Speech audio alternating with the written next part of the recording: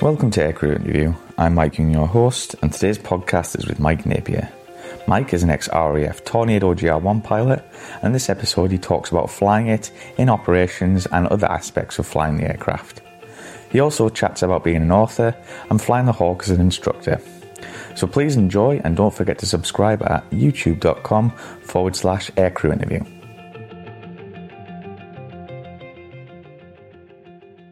So, Michael, how did you become interested in aviation? I've actually been interested in it for as long as I can remember, actually, and it's a bit like saying how long have you had your right leg or whatever it is. I think, as I said to you earlier on, every little boy wants to be a pilot or an engine driver, and most people then grow up and get a proper job, and I never did. But yeah, as far as I can remember, I've been completely obsessed by airplanes and flying. And I guess my first kind of realisation of that, I've got this memory of, we lived in Aden in the mid-60s, was walking along a road with a huge great cardboard box that I just inherited for something. I was going to use it for, to go take it down to my mate's house. And I remember seeing these two hunters going whistling across the from RAF Cormaxa, and I remember looking at it going, wow, that's amazing. And I think that's probably where the seed was planted. But it continued from there, really. So I've always just been obsessed with airplanes and flying, and that's all I've ever wanted to do, sadly. Probably shows I'm very unimaginative, really. There we go. So what was your first aviation experience? I guess it depends how you define that, really. But in terms of being a passenger on an aeroplane, I can remember being, again, probably back from somewhere like Aden, sitting in a VC-10 airliner coming back. But the first time I actually sat in an aeroplane kind of properly that one might fly was a Chipmunk Air Experience flight. And again, I was a kind of 14-year-old, but quite a small 14-year-old, so I had this huge great parachute which was twice as big as me dangling from my bum, and I sort of lobbed into the back of this Chipmunk, and off I went. And I kind of always assumed that aeroplanes would be lovely and smooth. This thing's a rattling old bus, and it was that thing of trying not to be sick as the guy flew you around, and your sort of little sick bag there. So yeah, that's my first one. It was kind of not quite what I'd expected, but equally well was quite interesting, really. I thought, yeah, actually I could do this. So what year did you join the RAF? I joined the RAF in 1978, and I was a university cadet, and basically that meant that they paid for me to go to university, paid me while I was at university, taught me to fly in the University Air Squadron while I was there for 3 years, and then at the end of it I was kind of automatically inducted into the RAF, into the full training system. So and then into as if I'd kind of joined from straight away, as it were. And did you have a type you wanted to fly on? Yeah, I actually wanted to fly Phantoms, which is something that I wouldn't want to admit to people like Dave Gledhill and people like that. But yeah, that was the thing that really took. I wanted to be a Phantom pilot. And actually, after I'd been through basic flying training at Cranwell, there was a hold-up in the training system, and we were told to go and lose ourselves for 3 months, whatever it was. And I was sent out to Gütersloh, and I was there.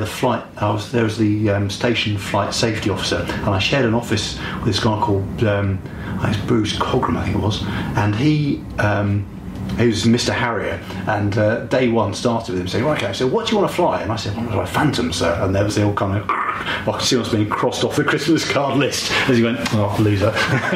But yeah, that was it. That's what I wanted to fly, and it really wasn't until I got to the Tactical Weapons Unit where I'd sort of realised that my ability to really lay at kind of in the low level world, and I really enjoyed flying at low level. I thought, actually, do you know what? I need to get to the mud moving world. Yeah, so having started in 78 as a university cadet, I was kind of automatically enrolled in the University Air Squadron, and that involved, well, I thought it involved lots of flying and not popping in for the occasional lecture, but actually I arrived, they said, right, you're now paid by the Air Force, you're paid to get a degree, so you will work, and you can fly once you've passed your exams in the first year. So yeah, I wish I passed my exams, obviously, and then we had summer camp, and so I learnt to fly, because I'd learnt to fly the kind of 2 summers previously, because I had a flying scholarship. So back to the Air Force and to the Bulldog, and so I kind of learned to fly all over again on the Bulldog, which was it was a lovely machine actually, because it was as light aircraft go, it's tremendously powerful. Sort of I can't remember. I think it's about 230 horsepower, something like that. But it's quite a powerful machine. It used to go downwind at 100 knots. You could say, "Wow, that's really impressive." So yeah, I spent 3 years kind of learning to fly the Bulldog, and that I got about just shy of 150 hours actually in 3 years, which is pretty good going really. And that took us all right from starting from effects controls 1 right through. We did end up doing low level navigation and close formation and a bit of instrument flying as well. So it's kind of a bit of everything really. And having done that kind of qualified me for what was known as the short course at Cranwell on the Jet Provost. When I got decided to go to initial officer training, which was kind of 18 weeks, a little bit longer for me, of having your brain removed and running around lots.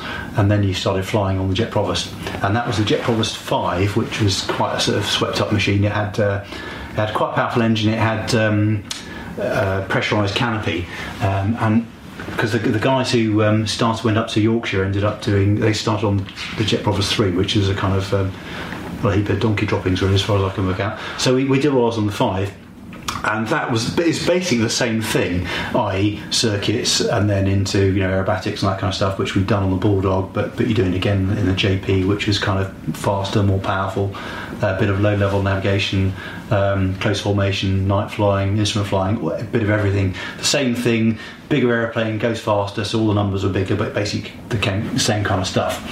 And so I finished there in front end of 83. That's when I popped across to Goodisloe and upset the people there by saying I want to fly Phantoms instead of Harriers.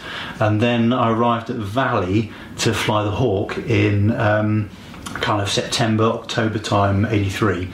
And that was kind of where it all really kicked off for me, because I found the JP really hard work. I wasn't a natural. It was really hard. The airplane I found was to be a real pig, and I can't honestly say hand on heart that I enjoyed flying it, or that I enjoyed the year that I spent at Cranwell flying it. But we pitched up at Valley and it was just completely different. I mean, I think the atmosphere of the place was different, because Cranwell's kind of very sort of very stuffy and oldie worldy, but Valley was brilliant. It was just an amazing place. You got there and just the whole atmosphere, it was a real kind of it was the fast jet thing. It was all kind of testosterone and kerosene and boys having a good time. And the Hawk was it's just an amazing machine. It's like a sports car really. It's the sports car of the skies. And again, the syllabus was pretty much the same. You did the same stuff. You got in, you flew around effects and controls, stalling, spinning, aerobatics, low level nav, close formation, all the same old stuff. But in the Hawk, where everything just seemed to come very, very naturally to me, or much more naturally, shall I say? And it was a real pleasure. And so at the end of that course was when we were given our wings. So I graduated in Feb 84 on 96 Hawk course, and got my wings from Sir Michael Beetham, and felt very proud of myself. Then there was a little bit of a hold up in the system, because there were so many guys going through training, and this was a time, I remember, when the Tornado was coming in use, so it needed loads and loads of pilots, so the machine was the sausage machine was full on, pumping people out, but they kind of weren't quite the slot, so they had to wait for, in fact it was about 6 months I think. So I did a quick refresher at Valley, then I arrived at Chivenor for the Tactical Weapons Unit, and that was kind of where, I'd started in 78, flown the Bull, flown the JP, flown the Hawk, all red and white aeroplanes, all doing pretty much the same kind of thing one after the other. Suddenly we arrived at back end of 84, completely different. The aeroplanes are painted in camouflage, which is quite sort of different, sort of psychologically you go wow. But the syllabus was completely different, and it was taken as read that you could fly the machine. But now we're into, instead of going effective controls and stalling, we're into close formation, battle formation, air combat, and that was kind of mind blowing really for a number of reasons. Firstly, because you had one look and then one go, and then you moved on to something else. So you never really had time to kind of get competent or feel comfortable. You kind of just moving on all the time, and the learning curve was kind of massively steep. But things like, here's stupid things. So close formation we did in the Hawk, right next to your next guy, lining up with the references, so you're really close in there. Battle formation, you're actually in the Hawk, you're 2 kilometres, a mile apart, flying sort of line abreast, and that sounds all right, but if the other airplane's really well camouflaged, then you can't see it. So that's the first problem, is you can't see it. And the other thing is that if you're going along in line abreast, and for example you want to turn over there, if people just go like that, suddenly you're out of formation. So the way that you sorted out was you did this crossover. So and a couple of stories to start with at Chiveneur, you'd start off and you'd go right turn, and the way you turned was you both turned towards each other, cross over, and then turn back again to roll out. And so you had to basically know who was going to avoid who, because obviously you don't want to hit each other because you point at each other. And then you also, the aeroplanes, when we went through Valley, had this thing called AHRS, which is a really good gyro compass system. The ones at Hawk were pre-AHRS, at Chiveneur were pre-AHRS, and so every time you went to a hard turn, because all the turns were like 4G, the compass just carried on spinning, so you couldn't so if you tried to roll out on the compass, you couldn't, so you had to go in and you before you turned, you'd look, I need to point at that over there, so you then whack across to your mate, avoid him, or he'd avoid you, whichever it was, and then you turn back again and point towards wherever it was, and then roll out and try and look at this airplane that you couldn't see because it was camouflaged. That was the kind of low-level navigation battle formation. We got into air combat, which is the sport of kings. It's brilliant. Imagine going off with your mate in another airplane, and then you point away and you point at each other. The next thing is you've got to try and get on your mate's tail, and it was the sport of kings. It was just so much fun, really, really fun. And that was the one thing that I was any good at all the way through flying training. I actually could do that. And from there we went on to weaponry, and again, there's a massive. Although we'd obviously joined the Air Force and it was military, we'd flown red and white airplanes up to then and it's been academic learning how to fly. But suddenly when you point pink body towards the ground and fire a gun or drop a bomb, it is just amazingly A, exciting, B, quite frightening, and C, kind of puts everything together, kind of realise what you've just spent the last so many years learning how to do. So that was a kind of really sort of moment where you go, gee, this is what we're here for. But again, you kind of got one go at it, one show, one go, off you go, right, have a go yourself, that's it, next, and on to the next thing. And the whole thing wound up to what's called the SAP phase, which is Simulated Attack Profile. And the last one, you ended up leading a pair that was bounced, so you had somebody going trying to shoot you down while you went off, and you had to run. You did a first run attack at the range. I think it was timed as well, so you had to get airborne on the right time, and you watched it again, trying to kill out, and then you had to get off when your mate was trying to stop you and drop a bomb, and then you went off and you attacked I think 2 different targets out in bridges or something out in the middle of Wales, while this other airplane was trying to stop you doing it. And that was the end of this frenzied 4 months or whatever it was at Chiveneur, at the end of which they then decided where you're going to go to next. And there were various kind of, obviously the great thing if you're a pilot is to do it yourself, and a single seat, don't need a navigator. The Harrier was the kind of top thing, and basically the top guys went there, but you did have to be shit hot to go to the Harrier. Not letting tell a Harrier pilot that, obviously, because it was a very, very difficult aeroplane to fly, and because it didn't have very much kit. So really, you were the sort of the computer, if you like. So you had to be really on top of your game there. Jaguar, again, quite a tricky airplane to fly, and you're on your own. And then you were into Tornado and Phantom at that stage. 2 guys. Phantom quite difficult to fly, but relatively in terms of the job a little bit straight and a little bit easier, I suppose. Although Phantom pilots would probably disagree. Tornado, ground attack, flying close to the ground, all that kind of stuff, and kind of needing you to be pretty much on the ball. So, and actually, although I'd obviously wanted to fly the Phantom all the way through training, actually what I discovered was that I really enjoyed the low-level environment. I really enjoyed the kind of low-level attack thing. So I decided actually really what I wanted to do was to fly the Tornado. I should actually point out here that I was not terribly good at flying in circuits and all the rest of it, and the Phantom was quite a handful. So I think had I gone to the Phantom, I probably would have found it quite difficult actually, because it was I gathered quite a handful in the circuit, whereas Tornado was actually pretty straightforward really. But yeah, at the end of that, I was selected to the Tornado. Michael talks about his squadrons, bases, and his roles within the RAF. Yeah, well, so I arrived at Bruggen which at that stage had a wing of 3 squadrons of Tornado GL1. It was about to come 4. The other squadron was 9 squadron, which came out from Honington in, I think, about 86, back end of 86, I think. But for the moment, there were just 3 squadrons there, and we were the kind of the front line, as we saw it, of the RAF in Germany. There were 3 squadrons, 3 strike attack squadrons up at Larbruck, flying Tornado 1, and 3 strike attack squadrons at Bruggen. Strike attack meaning a strike that's nuclear stuff, so that was our prime role, was nuclear strike. And the aeroplanes were there ready to go, so we had guys on Chiari strike load airplanes, and they were part of the NATO kind of I'm lost for words for a moment, but basically, part of our answer to the Warsaw Pact. And so our role for that was that was the first thing we had to meet, was whatever the SACEUR, Supreme Allied Commander Europe, said how many strike airplanes he needed, we had to provide those, and anything that was left over was then available for attack operations. In terms of wartime stuff, we were tasked with attacking the Soviet Air Force airfields in eastern Germany. So all of those with good old JP-233, and also the strategic SAM sites, SAM-5 sites in East Germany. So we were to take those out in the case of war. And really, our time in Germany, apart from the exercises which went on and on, a couple of times a month, the sirens would go off at 2 o'clock in the morning, you're racing to work, and the guys at Corée would come to combat to cockpit readiness, ready to go.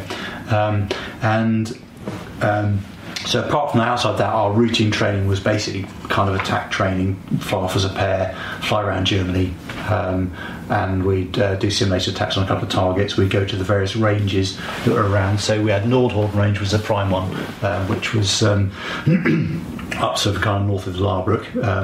There was one Vliehorst, which was out on the Dutch coast. There was Pampa range, which is in Holland, which wasn't very far away. We didn't get very often, but that was easy actually, because you got there. And there was sorry to step back. Nordhorn range was kind of in the middle of nowhere, so you pitched up, and luckily, because we had a moving map display outside, you could follow it, go in. And the initial point for the attack was it was a minor road junction.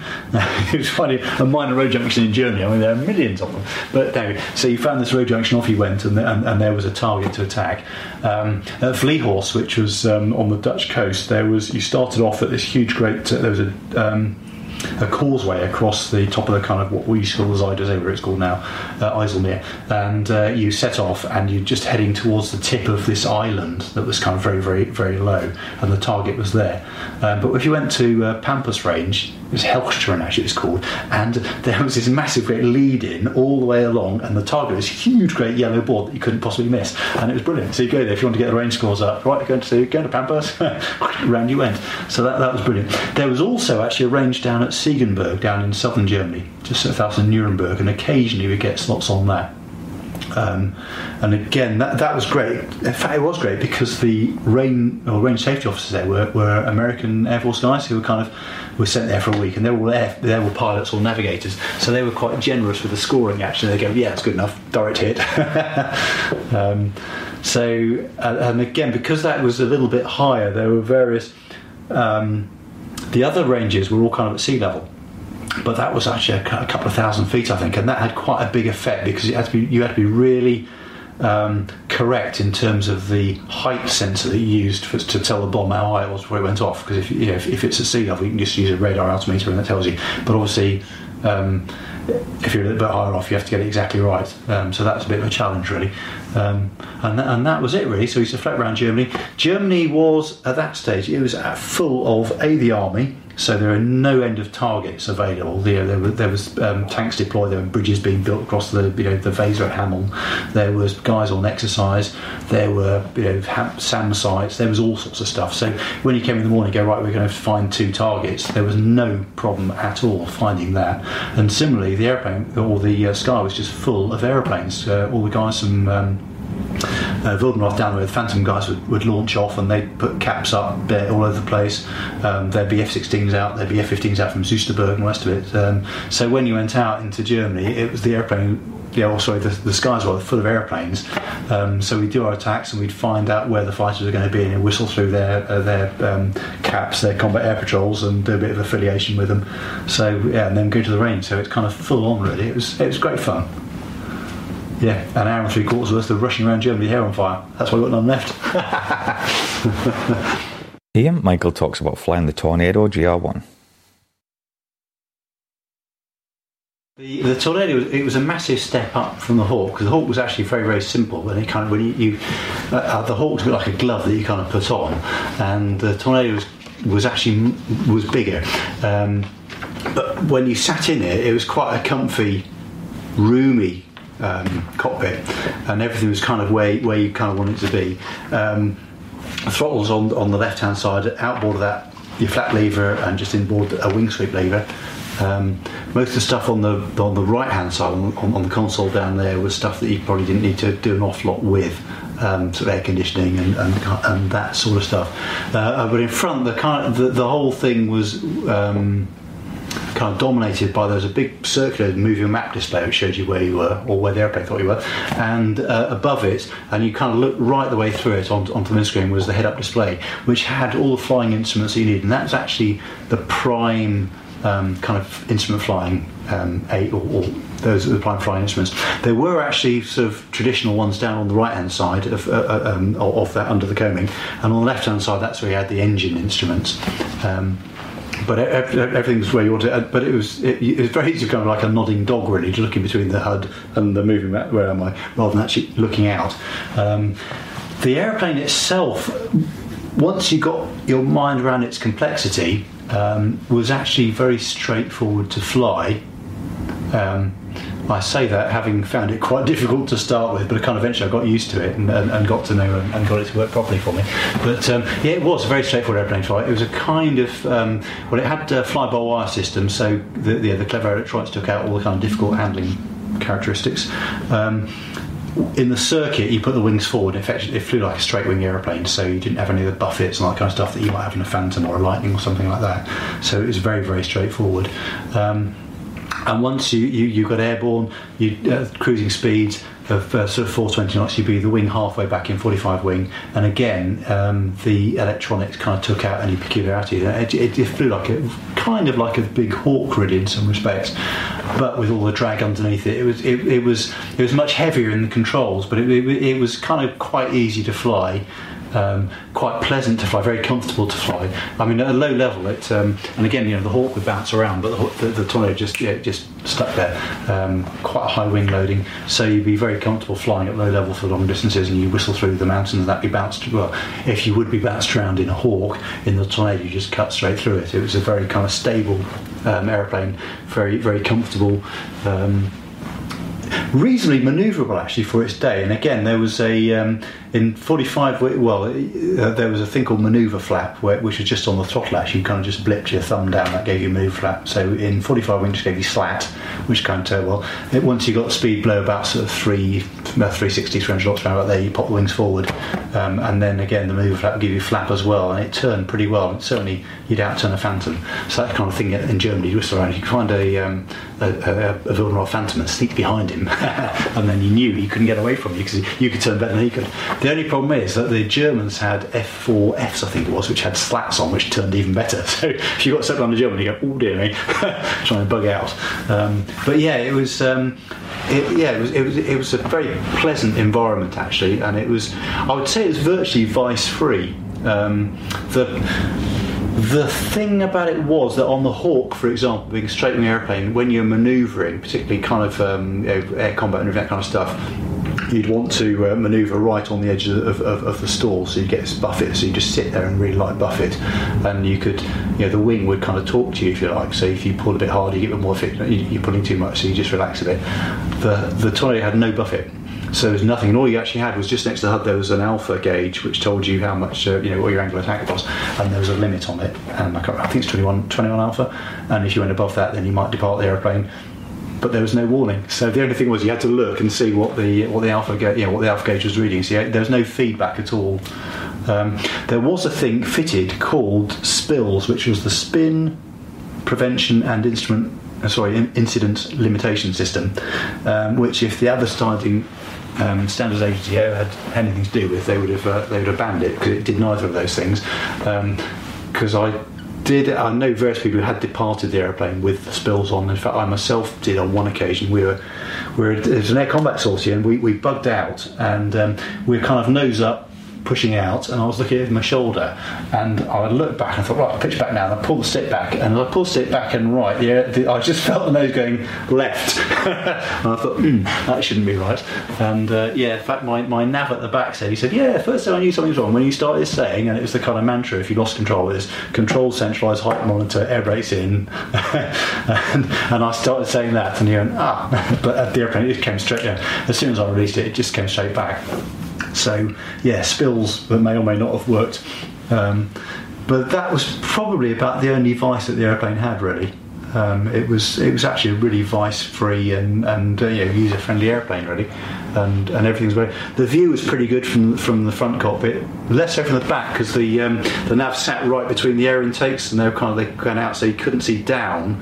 At low level, not a problem. Obviously, once you start going up to medium level, as we did out in the Gulf, then suddenly you can't see down beneath you, and that's where the threat is.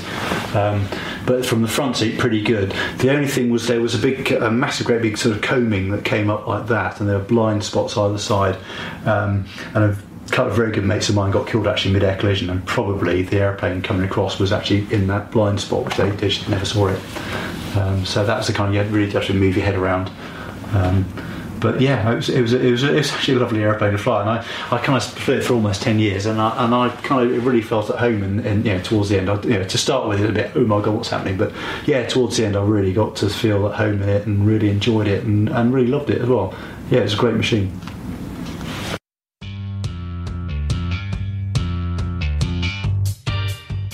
The Tornado cockpit was really well laid out. It's very ergonomic. As I mentioned earlier on, to your left hand you had the throttles, outboard of those a flap lever, inboard the wing sweep lever. Behind that was a thing called CSAS, which is the Command Control Organisation Command. I can't even remember what it's called now, or what that stood for, but basically that was in round terms the fly-by-wire system. So that was the stick was actually connected not to pulleys and ropes, but actually to wigglies that went through this box. So that was all there in case you got any kind of failures or anything like that. Just ahead of that was actually the terrain following radar system, and that was a kind of... The thing about Tornado was that it was the first aeroplane that the RAF had ever had that had a low-level all-weather capability, basically due to the fact that it had this terrain following radar. So the deal was that you would you'd switch this radar on. If it was night or it was in bad weather, you'd then connect it to the autopilot using the little box of tricks that was down by your left thigh. Later that got moved up to the coaming, so it was easier to see.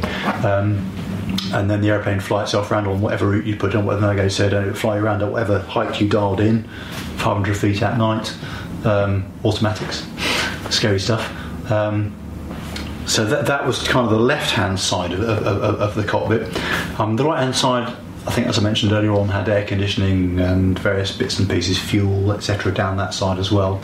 And then you had your flying instruments on the left-hand side, the instruments on the right-hand side, with the moving map display, the head-up display, and then kind of either side of those, just below the coaming, there were two TV screens, and the left-hand side was the E-scope, and that basically shows you what the terrain following radar was looking at.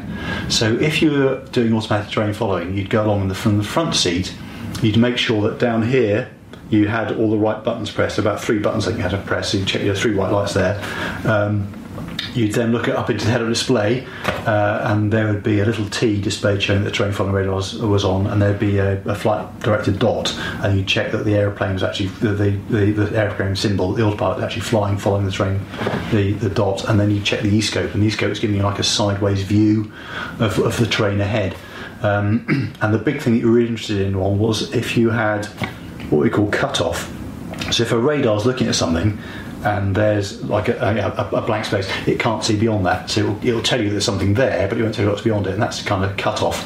And so we'd have it was almost a continuous running commentary between the back seat and the front seat, what you could see, because the guy in the back would have his ground mapping radar, And so I'd say, like, I got cut off at 5 miles, and I'd talk down, and then he'd say he'd agree that he had cut off on his radar screen as well, and I'd be looking to see there were a couple of lines on the U-scope which showed the kind of avoidance that the airplane had to take, and you'd confirm. I say, okay, it's climbing over the ridge, and then because he had a longer range radar that's kind of slightly looking down, would say, oh, I got painting beyond now, so you knew that you're painting on the ridge, you could see what's going on, and then you kind of monitor the autopilot.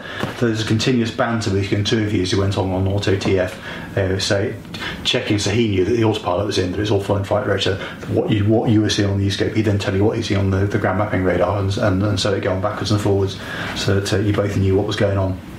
Because it was a great way of killing yourself if you didn't get it right. So, well, like all these things, really. So there's a bit of an incentive there to do that. And again, because we were kind of working together, really, as a hand in glove, as a really close knit team, you both needed to know exactly what the other guy saw. Air to ground stuff, basically, that was kind of run by the back seater. You'd have a pre-planned target. The back seater would. You'd plan your attack from initial point down to the target itself. You'd identify in the planning stage various kind of radar offsets that he'd probably be able to see on the radar, and if you could actually mark those on the radar, then that went back into the computer, and the computer, oh, hang on, you told me that wood is X from the target, so if you say that's there, then the target must be there, so you kind of update the target position. So the backseater would kind of be there with his radar thing, trying to honing in on the radar position, so that when eventually you could see that, when eventually that became clear, you'd be able to find the radar, the target itself on the radar. From the front seat, we do it on a map, so we'd be looking out the window and we go, right, I'm going to see this wood after 70 seconds, I'm going to see that river, and so we'd be thumbing our way down the map. So we'd be kind of working our way down that way, they'd be working that way, and hopefully we'd meet at the far end with his radar mark sitting over the target for me to find. And again, if it was night or if we're TFRing because it was bad weather, then we'd totally do that on the navigator's mark. Obviously, looking out the window, you can be a bit more accurate because you can see what's going on. So there's the option there of taking over from the front seat, saying, I've controlled this attack now, and marking it accurately for the computer to work out. So again, that was from the front seat. There was a like a sort of big banana that stuck here with a sort of Chinaman's hat on thing up. So you could actually take control once you saw where the target was. You could take control in the front seat and then move it around. And then there was a final mode worthy of note, which is called target opportunity. So if you're Chinaman, you suddenly saw a lot of tanks up front, you go, target opportunity, and there was a button that you pressed at the front, and that then armed all the bombs or whatever he'd set in the back. But again, it gave you air to ground weapon aiming picture in the head-up display. So again, you could it gave you basically a line showing where the bomb would fall, a little sort of marker showing, right, if you press the bombs now, they'll land here, and you waited so that motored up through where it was the target. On this side, on the stick top, and you could drop weapons that way. Guns, again, there was a air-to-ground gun switch, which gave you an air-to-ground gun picture, which was kind of like, it gave you a fixed cross to show you where the airplane is pointing. It gave you a pipper to show where the shells would land, and then a range ring around it. And as you came in, you'd put the pipper on the target and wait for the range to come round. Ranging was either through the radar from the backseat or as a laser as well, so either of those, and then you could the firing it was off a trigger on top of the stick top. So but and I say it was actually pretty well designed cockpit. Really, it was comfy, it was big, and things were pretty much where you wanted them to be. So it was good. And finally, we get a personal side to Michael himself. So, Michael, you're also a Polish author. Tell me about that. Yeah. Well, I'm going to point out Exhibit A here, which, if I can just put that there, this is my first ever book, which is, it's a book about Düsseldorf Flughafen, and I reckon this is probably almost 50 years old, actually. Very fantastic drawings in here. So that's kind of where it all started. And I first got into the idea of writing a book because I wrote up the history of 14 Squadron, which is a particularly fine squadron, and what I realised, because it had been out in the Middle East for most of its time and then out in Germany, is nobody ever written it down. So that's how I got into the kind of book writing thing. I did a 2-volume history of that, and off the back of that, I'd written. I ended up busting an Achilles tendon about 15 years ago now, playing squash, silly thing to do. And I had nothing to do. I stuck my leg up with plaster. I thought, I'll write a few things. I'd kind of, through my time in the Air Force, I'd written a few things down. I kept some diaries. I'd written accounts of things, and I pulled all that together and into a book which nobody wanted to publish, called Tornado of the Tigris. And then having published, they said, oh yeah, actually interesting. So that was this one here, which is Tornado of the Tigris, and that is basically kind of the story of, you know, a little boy wanting to fly airplanes who eventually gets to fly Tornadoes, and the experience of flying Tornadoes in Germany.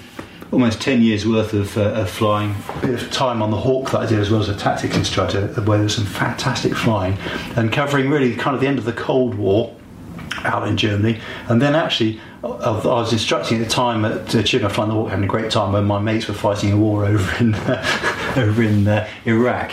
And but afterwards, of course, things carried on for quite a long while with no fly zones and rest of it. And I was involved in that, and also while we were there, we were invited to go and show the Iraqis who was boss a couple of times, and so I was involved in a couple of missions there as well. And so kind of that all that's covered in that particular book, which which tells the story. And what I tried to do with it really was to, when I look back on some of the books that I read, I think of Stranger to the Ground by Richard Bach, I think about F4 Phantom Pilots by Rod Press, those books that which kind of put you there. And what I wanted to try was to capture the essence of what was it like to fly a Tornado, what was it like to fly at low level, what was it like to go and fly over Iraq, and that, what was it like to flash around in the Hawk and have loads of fun while your mates are fighting a war. And that's kind of what I put in there. So I kind of hope that, if someone wants to know what that was like, the book's there, and it'll kind of, read it and you can live it. It is, hopefully it takes you there. So that's where that came from. And the editor that I worked with on that said, well, Mike, have you thought about, someone else a bit, and how about? And we thought about it, and the airplane that was really quite fascinating was the Gloucester Javelin, and I can now show you Exhibit C, which is this one here, Gloucester Javelin. And you can buy books about the Javelin, and they tell you how it was designed, how it was test flown. They'll talk about what colour it was, where it might have gone, because it was an airplane that was there was a lot of kind of potential for development, which was never quite realised. But there's about 2 pages in each of these saying, and by the way, the RAF flew them for 10 years, and then nothing else. And my thought was, well, what did the guys do with this aeroplane, and what could I put in? And kind of, I thought really, having flown kind of fast jet myself, the bit that I could put in is the operational side of it. What was it like to fly? What did guys do with it? And I met some fascinating guys. I had virtually a whole day with Sir Freddie Sowery, who commanded 46 Squadron in 1959, before I was born. What was it like to be a Javelin squadron commander in those days? Yeah, amazing guy, really fascinating chat with him. I mean, he went on to be an air marshal. In fact, he wrote the foreword for me. I had a fantastic. I spent lunch talking to Sir Richard Johns, who was Chief of the Air Staff, whom I remembered as station commander when I was at my little brief visit to Goodnestone, when I upset everybody saying I wanted to fly Phantoms. Again, he'd flown his first tour as a Javelin pilot, and again, talking to him about it was just fascinating. And this aeroplane, which was kind of the usual kind of crappy British design, was actually at the time was cutting edge technology, was cutting edge in terms of operation capability, and it was the first airplane the RAF had that had missiles on it.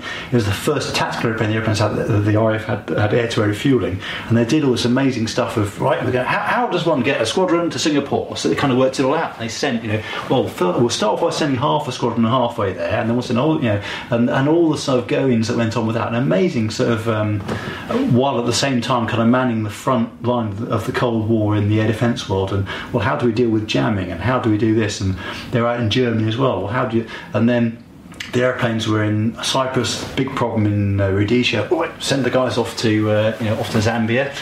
interesting stuff. Out in Singapore, the confrontation with Indonesia, and so the squadron there suddenly found themselves on a 1,000-mile frontage, trying to sort of defend it all. And again, talking to Mike Miller, who's one of the squadron bosses at the time, was fascinating. Talking to him, how they kind of got around all this and operating over Borneo, being shot at by the Indonesian troops. So there's some fantastic stuff there. And it's a fascinating aeroplane. But what the guys got up to is absolutely amazing, and that's kind of what I tried to instill and capture in that book as well. So that's where I'm at with the book writing. I've just started. I'm writing an operational history of the Tornado GR1, a subject very close to my heart. But one of the fascinating things for me is actually, as I mentioned, I didn't fight in the Gulf War. I was instructing at Chiffon at the time, but the guys who did them are very proud of what they did, obviously. And I'm able to get all the stuff from the 3 bases at Dhahran, Tabuk and Bahrain, and kind of fit that together for the whole picture of exactly what all the guys did together. And later on, what the Tornado Force did over Kosovo, where they were getting airborne from Bruggen, they were flying all the way massively long sorties down air to air refuelling over France, going over Italy, air to air refuelling, then going out over Kosovo, then coming back again, operating from their home base. So they get home, and then the wife would say, "Well, you're late. you're supposed to pick up the kids at 4:30, but I've been bombing I've been bombing in Kosovo, dear." Whatever, and all that stuff. Again, that's what I'm looking at the moment. So I'm in the process of doing that, and there'll be some fantastic stories and photographs and God knows what else and stuff that hasn't been put together before. Which again, I hope will tell the story of what a wonderful airplane the Tornado was, but also what a wonderful bunch of mates used to fly it, because there were some really top guys.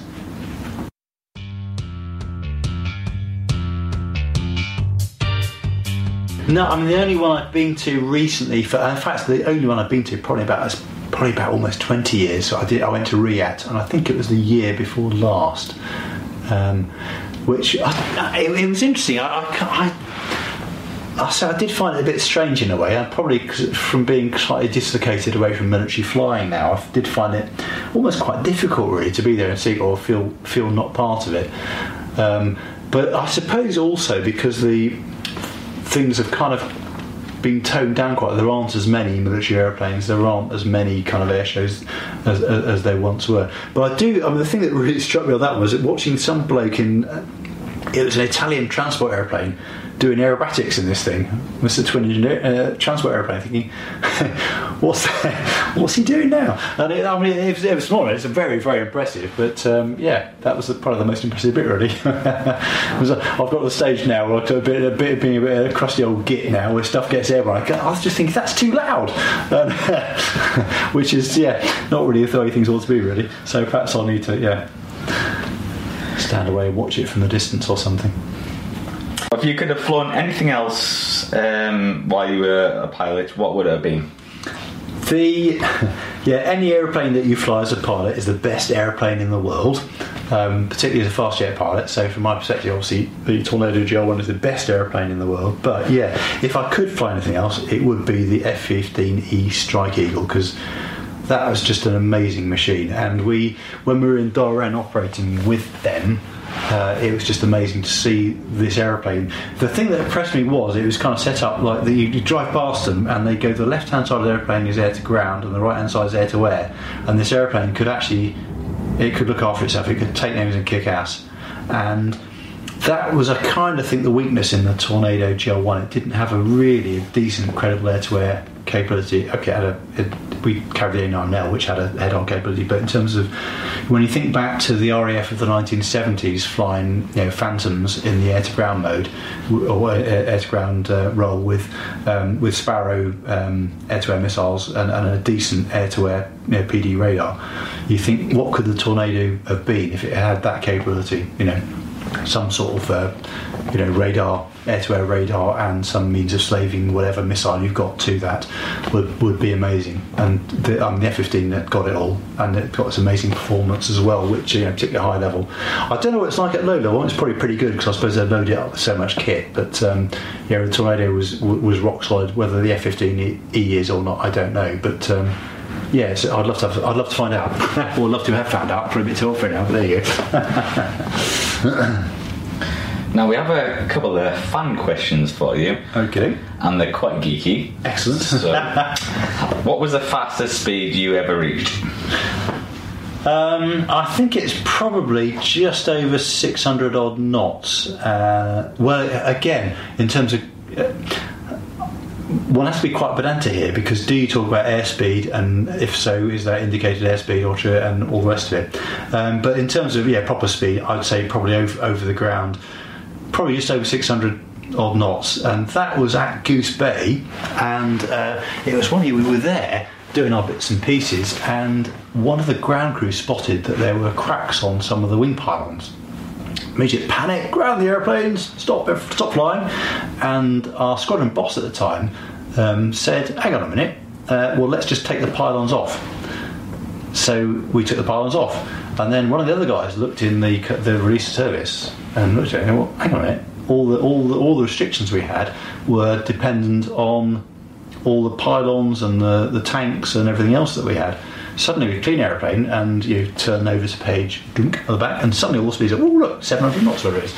So, and actually what happened was we used to do a lot of affiliation with the Dutch guys, F-16 guys there, and it was really easy for them, because they're guys are good. It was fantastic airplane, F-16, fantastic area, but we'd work out so that we would get the training. We'd find out where they would be, and then we'd come through and we'd tell them we'd be at a certain time, we'd tell them where we're coming from, and the rest of it. And they used to get, so they go, yeah, the Brits are coming, and they'd see us coming, they go, oh yeah, shoot you, and it's all kind of it was a bit easy, but we kind of, we'd kind of timed our own hands behind our backs. So suddenly we got this thing, we didn't tell them this time, so we organised it, and off we went.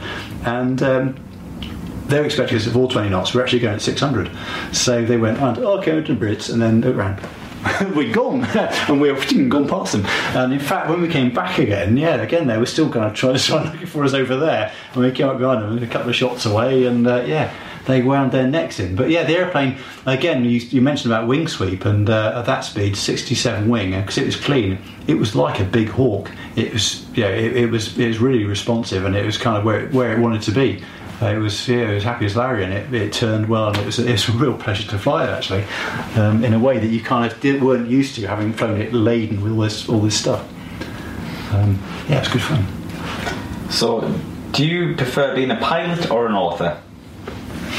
I think the one comes from the other, in that I don't think that, since what I write about is flying, and both in my own experiences that come in Tornado the Tigris, and through the experience of that being able to talk to, for example, kind of Javelin aircrew in their language, I couldn't have been an author if I hadn't been a pilot, if you know what I mean. If I had to, now I like the idea of being an author. Now I like the idea that perhaps that's where a future lies, but it is very much based on the fact of having been a pilot or being a pilot. And actually, if I had to choose, it would, every time, I'm afraid it would be fly airplanes. Sadly, I still haven't grown up. I'm still that little boy who hasn't grown up yet.